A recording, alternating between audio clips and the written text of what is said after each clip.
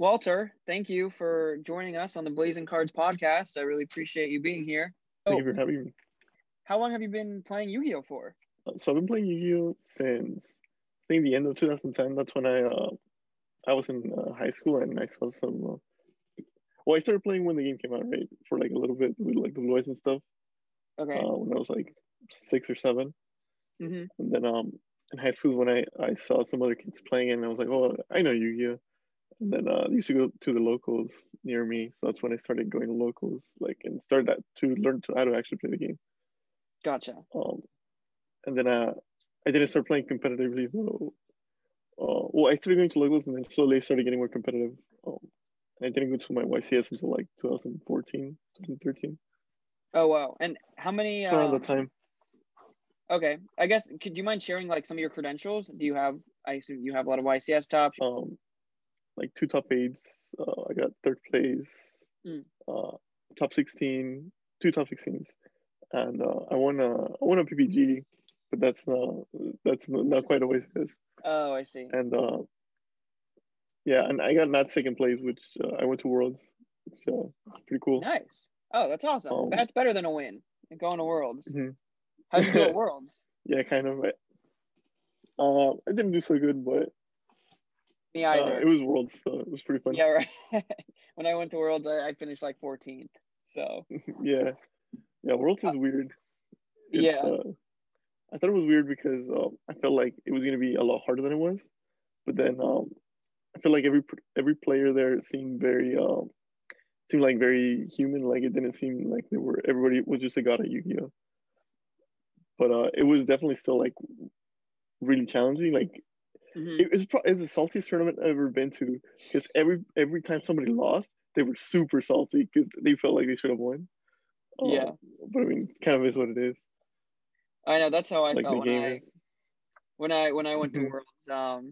Yeah, I was super salty about my losses. I lost to like the winner previously from the year before, and it was like during Chaos Return format. And I'll never forget I had a kid Forcer face up and a scapegoat face down, and he just had Tsukiyomi in hand, and then he top decked Cyber Dragon, and so much salt. I really wanted to win. Yeah. So you said you traveled to your first event in 2014 was your first YCS? Yeah. Okay. And Yeah. how long did it take you to top from when you started traveling? So I think that my first one was like YC Toronto 2014. Oh, It was okay. in like September.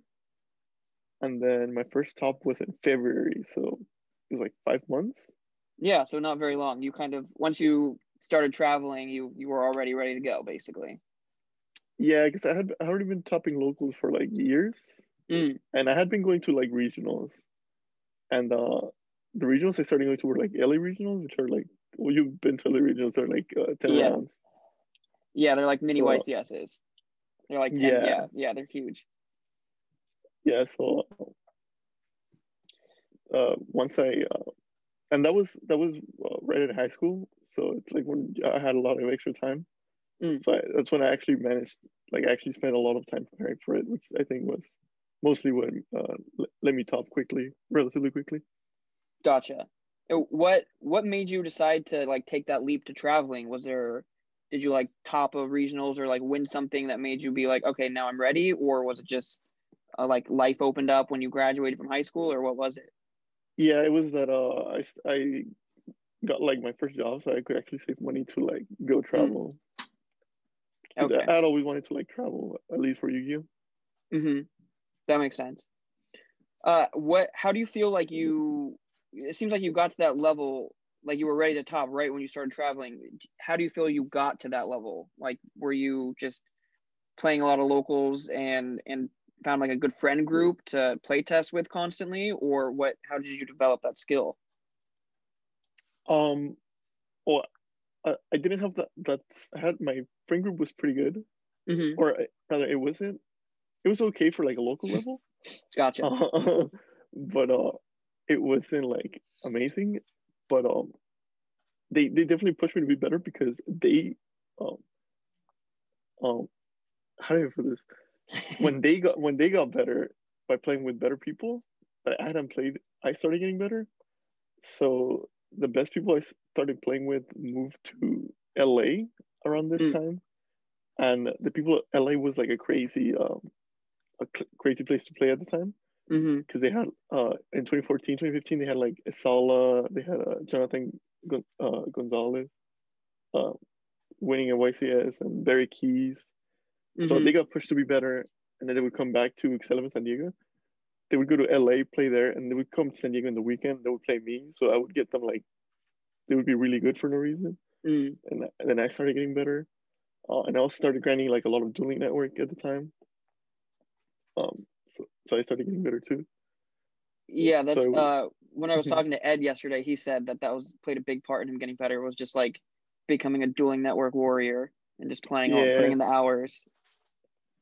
yeah, dueling network's crazy. Like when dueling network went out in like 2016, I was like, how are people supposed to get better now? Like if they can't play dueling network. Yeah.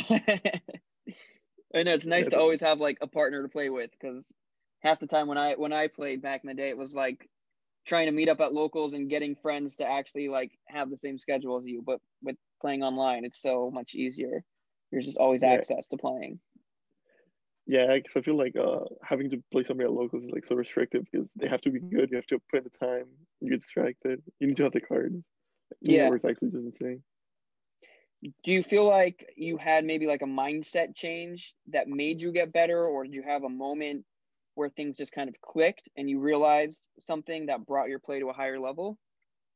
So kind of my first stop was the first YCS that Necros was legal, Mm-hmm. and leading up to it, I knew that Necros was going to be really good because they had been tier zero in the LCD for like a long time, and so what I did is I went on like Duluth grounds, and they had like those deck discussion theory threads, and the Mm-hmm. Necros one was like 30 pages so far. So I read like all 30 pages of it, and I played tested a lot of Necros. I watched like the combo videos and stuff, and Mm, so that YCS was the day that the deck came out.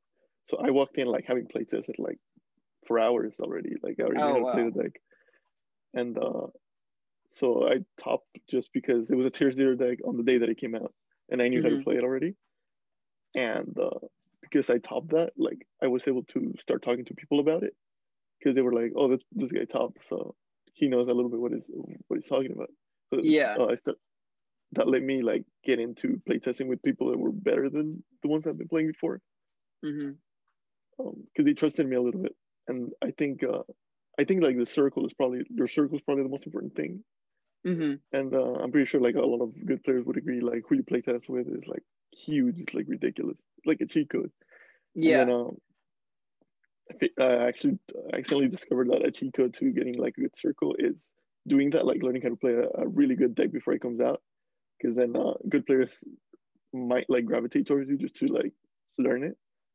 Sure. And yeah, that's kind of how I started because I learned Necros and then I started talking to better players than me about Necros. And then Hmm.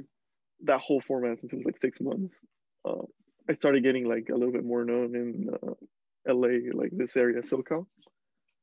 And that kind of carried me throughout like multiple future formats where I already knew them from having theoried with them. Yeah, sure. Yeah, it And seems like, oh, go ahead.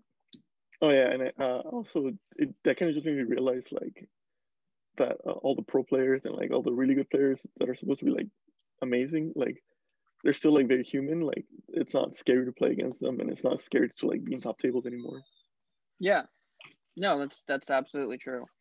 Um, you mentioned, well, I guess I have a couple questions based off what you just said. So do you pay attention a lot to like what's being played in the OCG? Like, are you following like deck lists? Because I know Virtual World's big over there right now. So are you like looking at what people are playing, so when it becomes TCG legal, you're like ready to go, or do you not pay too much attention and just wait for everything to be released?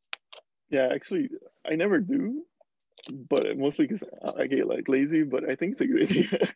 I literally did it like that one time only, and it worked really well. So I don't know why Yeah. I've never done it before.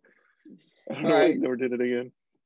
So that might be good advice then to players who are trying to like take their game to the next level. It's to research what's going on in the OCG to give them a little bit of a head start for when it becomes Yeah, legal.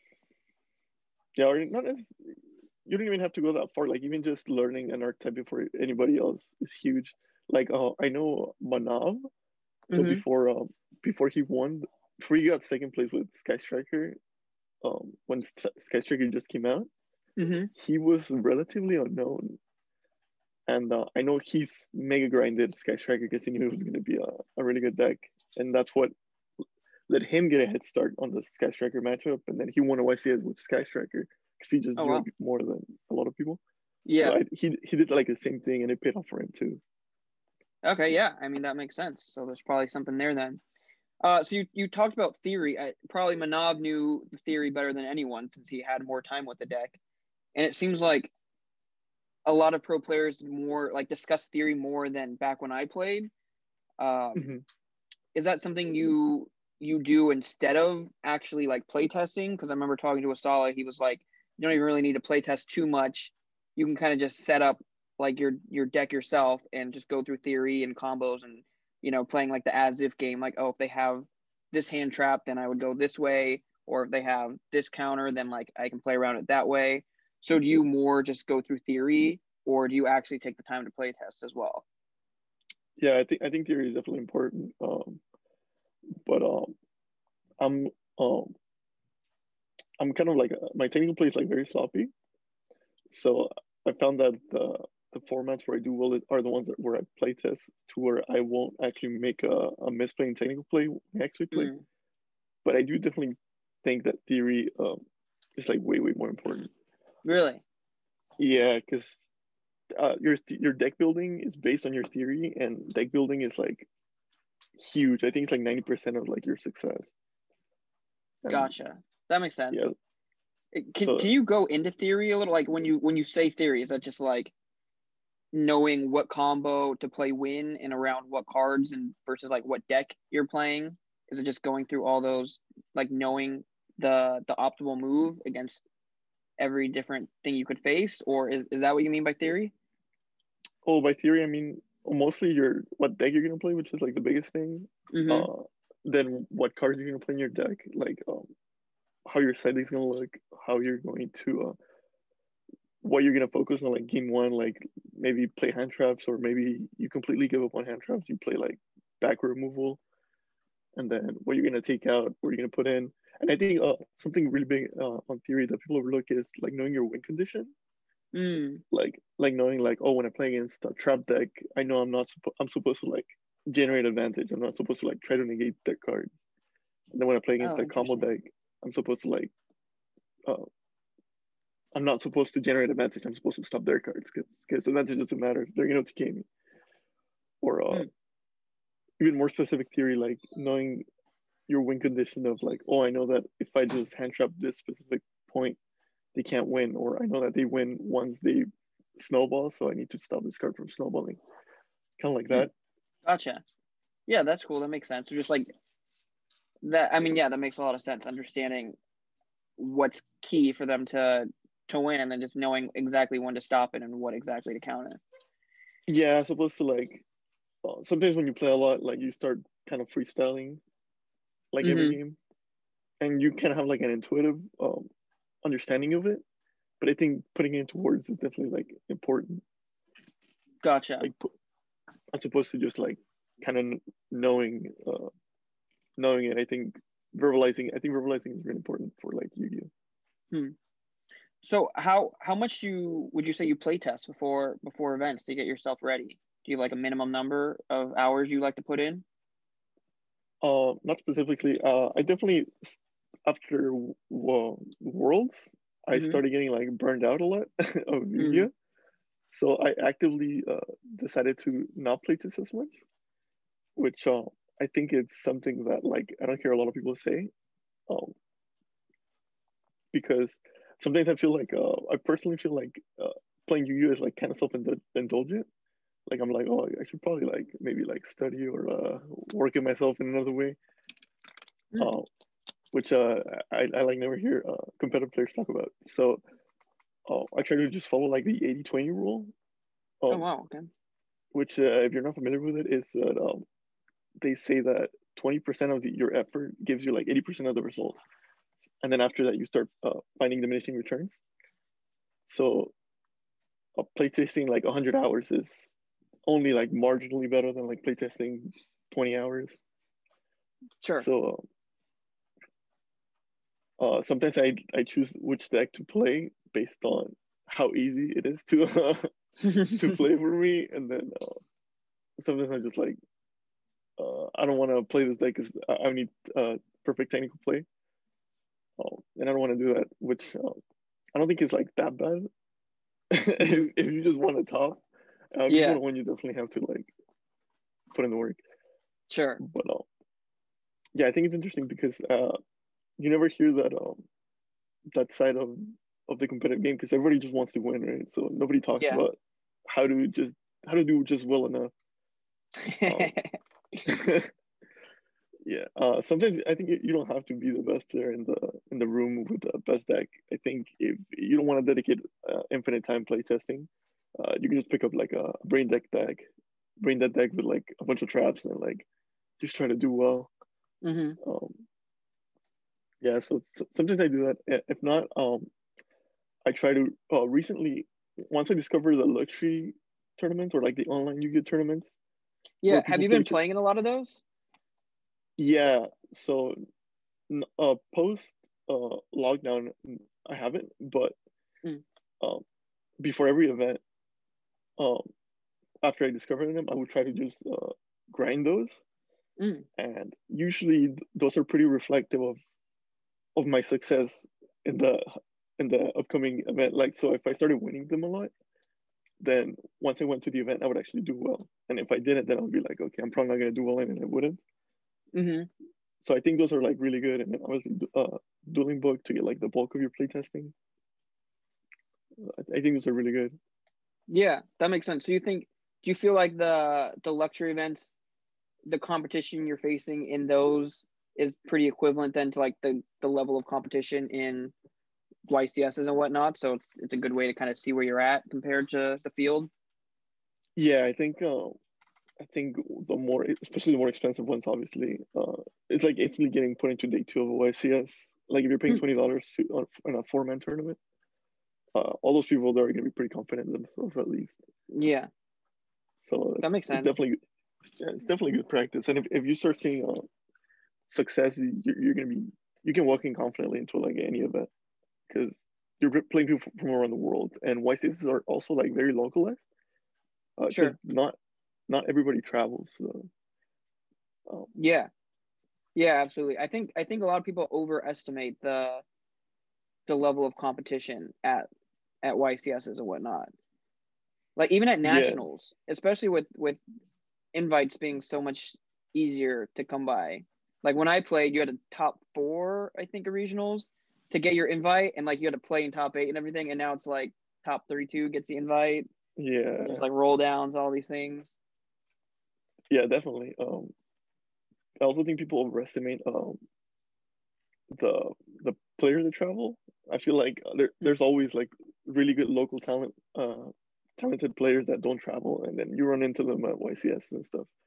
Yeah, Um, I definitely think that the amount of top somebody has is more indicative of their ability to travel than like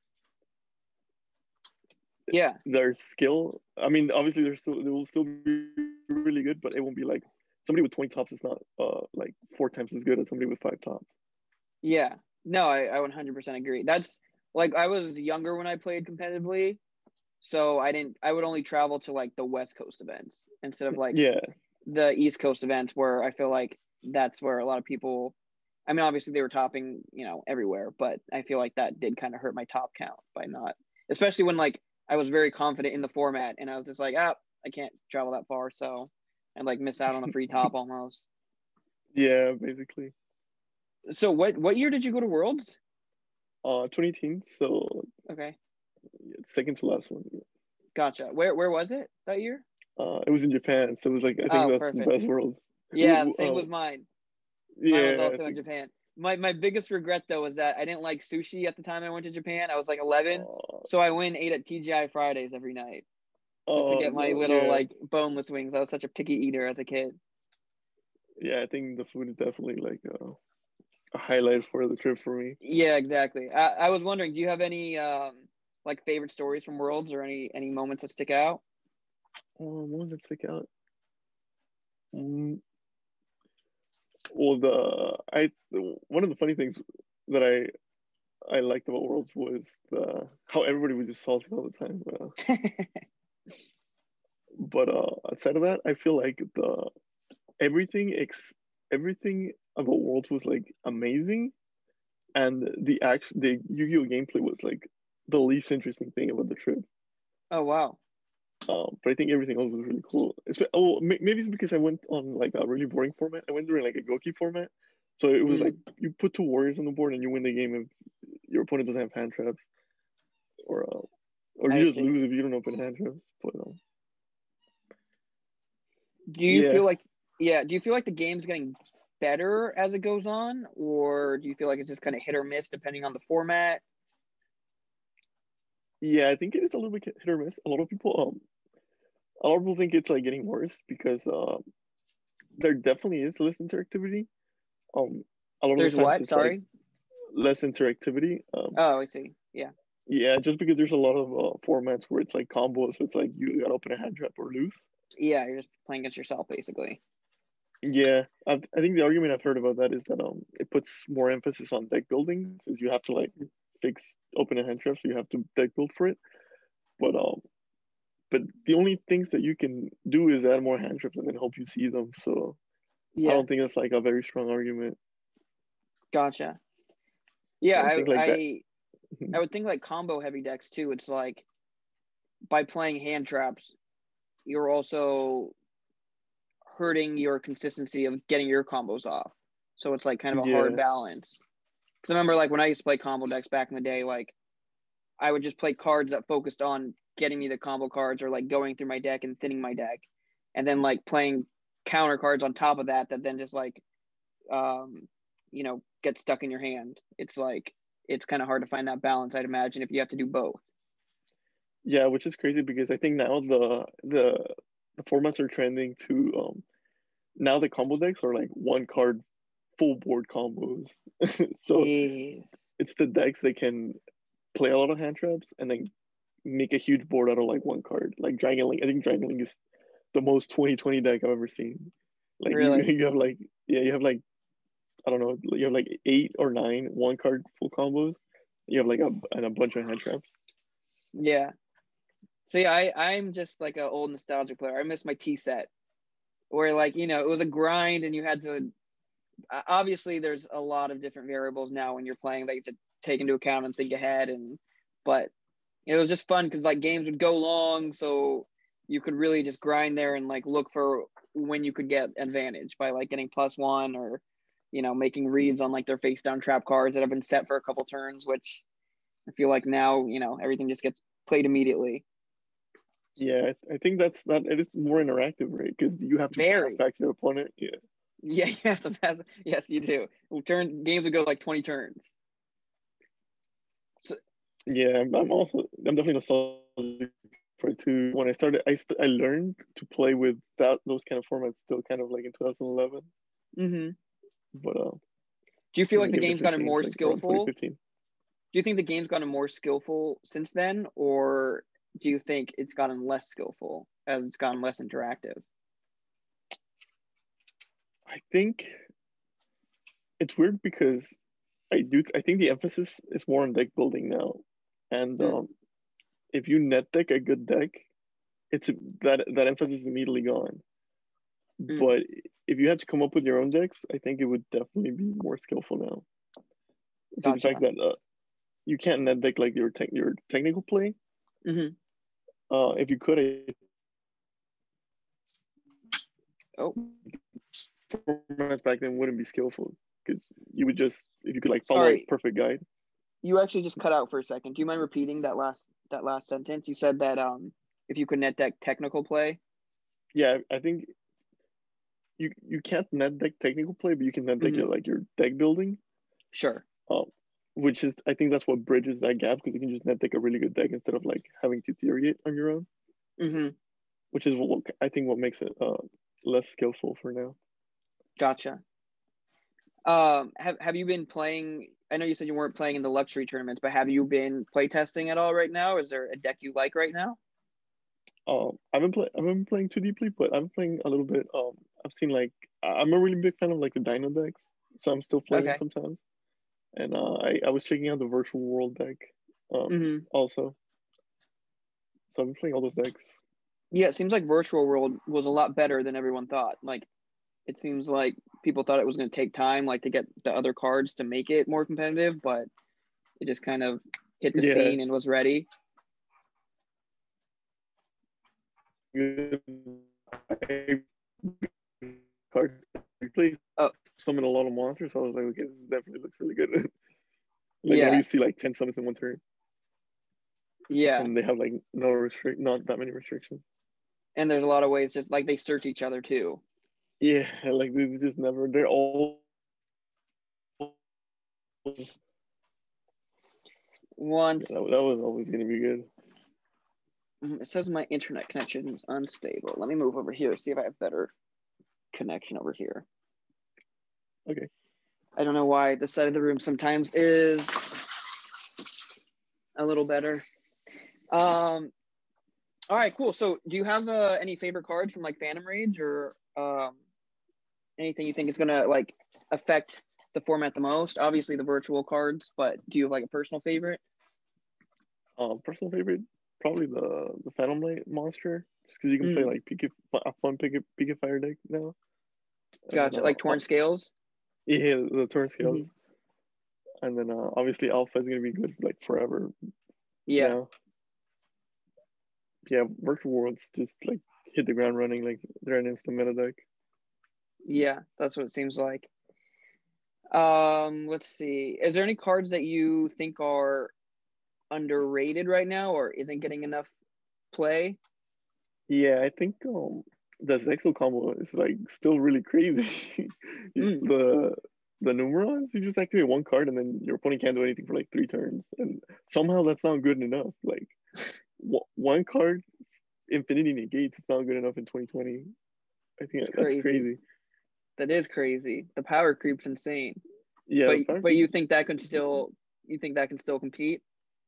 yeah, I think there's they need to ban it. They need to ban like the Zexal, and if they don't, like eventually the balance is gonna hit enough things that like it's gonna resurface again.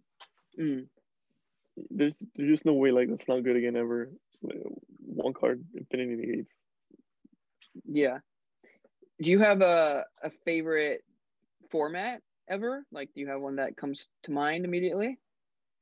Yeah, probably like the 2015 format or Necros Hmm. VA, or 2016 is also really good. The Metaphors ABC, uh, Frog format.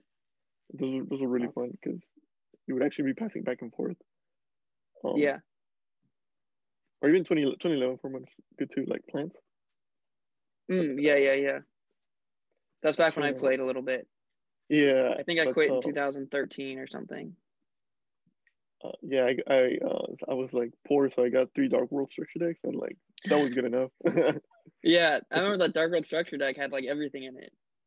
yeah, that's when I started like topping locals because I actually had a deck Yeah. Are there any good structure decks that you would recommend to like beginners right now that you right think now. like yeah, that can like make them competitively or a little bit competitive immediately? Yeah, I think probably Dinos is the one I recommend the most because you just need like Dinos. yeah, you need like a Pancratops, and it you can play without the Archosaur, Mm, which is like a most expensive card. But if you manage to buy one, then you're all set. You have yeah. like the full deck. Okay. That makes sense. Yeah, I think what are those like? I think they're like 40s or 50s right now. Yeah, there's So something like that. yeah. So at least it's not too much compared to the other decks as far as putting money into it. Yeah, yeah, it's definitely like the best budget deck, I think. Mm-hmm. So do you have a favorite card of all time?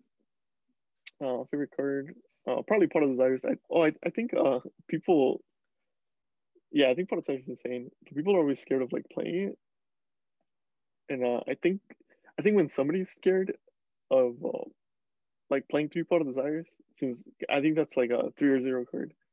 When people are Really? scared of playing that, yeah, What do you mean I they're think scared of playing it? like for example, I would never play two Pot Osiris because if you play Pot Osiris in your deck, then that means that you want to open it. So you want to Hmm. play three. But people play two because they don't want to draw two or because it's once per turn. Yeah. But like the math doesn't make sense not to play three. Hmm. Like if you play three, you'll draw two like 3% of the time or something like that. Yeah. Yeah, So it that's doesn't make weird. sense. Yeah, it doesn't make sense not to play three. And then people I've heard this like 50 times where people say, yeah, Pot Osiris is fine for most people, but not for me.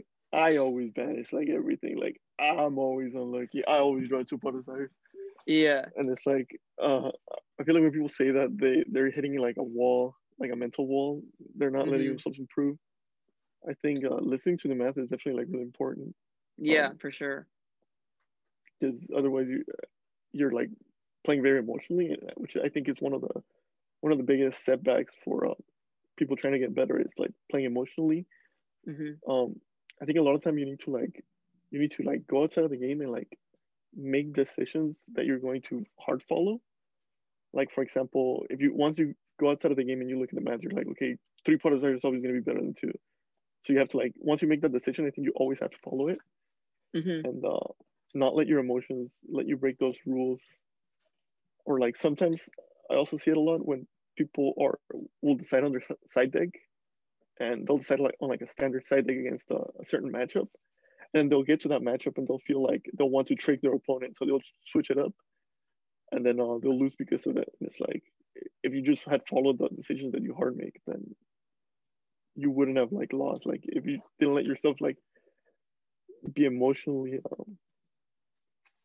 if you had to make that emotional decision, then you would have just Hmm. won. Yeah, that makes sense. So you make some hard decisions going into events where you're like, this is what the math says, so this is what I'm going to follow, even if it doesn't work out for like a matchup or like for Yeah, one like round. Like you're going to stick to yeah, it. yeah. You have to like make some rules, and Hmm. then just try to follow them. Like don't break them. Like just make sure that like you double check those rules with other people and stuff. So just to make sure that your rules aren't wrong and stuff. Yeah, that they make sense. Yeah. Do you Yeah, have but any? Do you ever find yourself like getting tilted in a tournament if you like have a tough loss, or do you have any advice for staying level headed? um, I don't think I've ever gotten too tilted. Sometimes I'm just like, oh, lucky, but like it's Hmm. normal. I think, but I think that I'm might just be my personality that I'm relatively carefree. Mm. Mm, um, maybe I drink a lot of water before I make every big play, so I don't know if that helps. Like I have like a routine, like a tick. Oh wow. So maybe I think that helps me keep calm and stuff.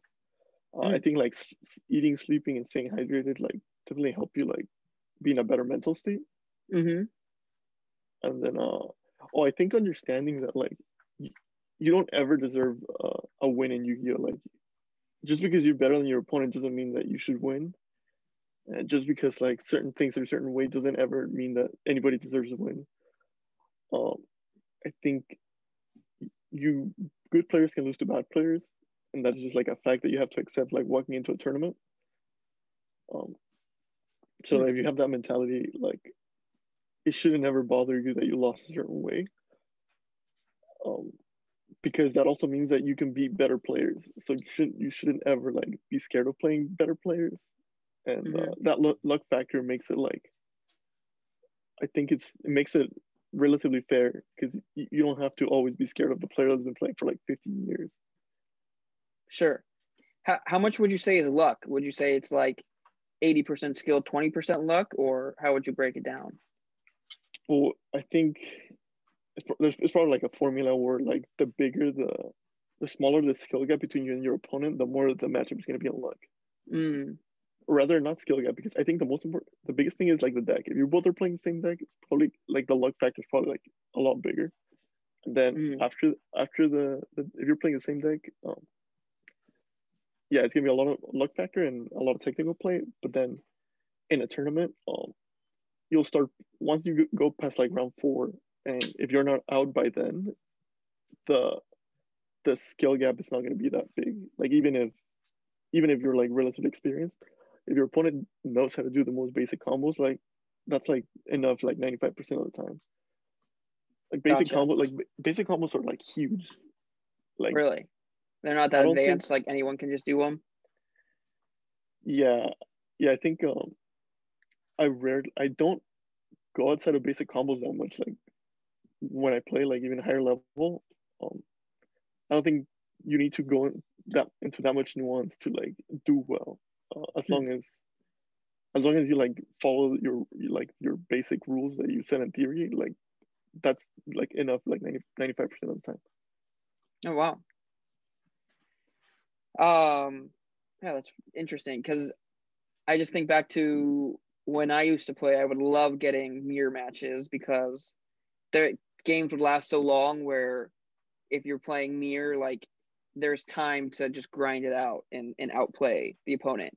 But now it seems like since it's so combo based and games are so quick that it's just like whoever draws the nuts first and goes off probably just wins the mirror. Yeah, I definitely think that's a thing where like the longer the game goes, the more skilled player is favored. Hmm. Um, I think that's sometimes something to consider when you're like playing a game and you're like, oh, I could try to go for a game right now, but I would lose to like certain things, or I could try to drag it out. And that decision sometimes depends on like how much do you respect my opponent. If you don't respect them that much, you can try to drag it out and see if they see if you can Hmm. capitalize on it, or if maybe your opponent's like way better than you, and you're like, okay, you better have the way to stop me, otherwise I need to take this chance to win Yeah. before I Oh, don't get that's another one. interesting. That's cool. Yeah, That's good advice. That makes a lot of yeah, sense. I think that's a thing. I think if you think your opponent's like way better than you, um, you could try to like you just have to try to be more risky to try Hmm. to win. So if you had to give like one piece of advice to a person looking for their first top, what would it be? Um, yeah, it would be like the thing with the tier zero decks, like looking at the OCG and try to learn for everybody else. Hmm. Uh, Okay. Mainly because you'll do all that format, and what that will let you do is that will get you in contact with better players, which I think is Hmm. huge. Like having like a really good circle, and then yeah, those don't play emotionally. Like make your rules through theory, and then just follow them. Um, Hmm. yeah, because sometimes I think players that sometimes they get too tricky and they want to like outplay their opponent, but you don't have to outplay your opponent. Like outplays or mind games only work like 1% of the time. Like you Hmm. don't those aren't what breaking you tops. It's mostly just like doing the standard stuff. Yeah, just sticking to your hard rules and just playing it the way it should be played instead of overthinking it. Yeah, Um, what was about? Oh, did you pay attention to the new policy guidelines that came out? yeah, Did you have any thoughts about them? I know they're kind of basic, not too much has changed, but the double sleeving thing seems to be kind of cool. People seem to like yeah. that. That was definitely overdue. If you could change one rule yourself, what would you change? Um, if the pricing, I think we should get better pricing. Um, Mm, Outside of that, um, I think they should allow intentional draws hmm, because I don't think it would make the tournament better necessarily, but I think it's just so hard to prove that draws are intentional that it just creates more problems that like what it solves. Um, interesting. like people do it anyways. Like people force draws illegally anyways. Hmm. So I think just allowing it just makes it like a lot more painless. Uh, Probably makes tournaments go faster too, since people aren't like fake playing until the end. Yeah, right. That makes sense. That's a good rule. I do like that. Even back when I used to play, people were finding ways to do things like that, and um, it would just create problems. So yeah, that Yeah. makes sense.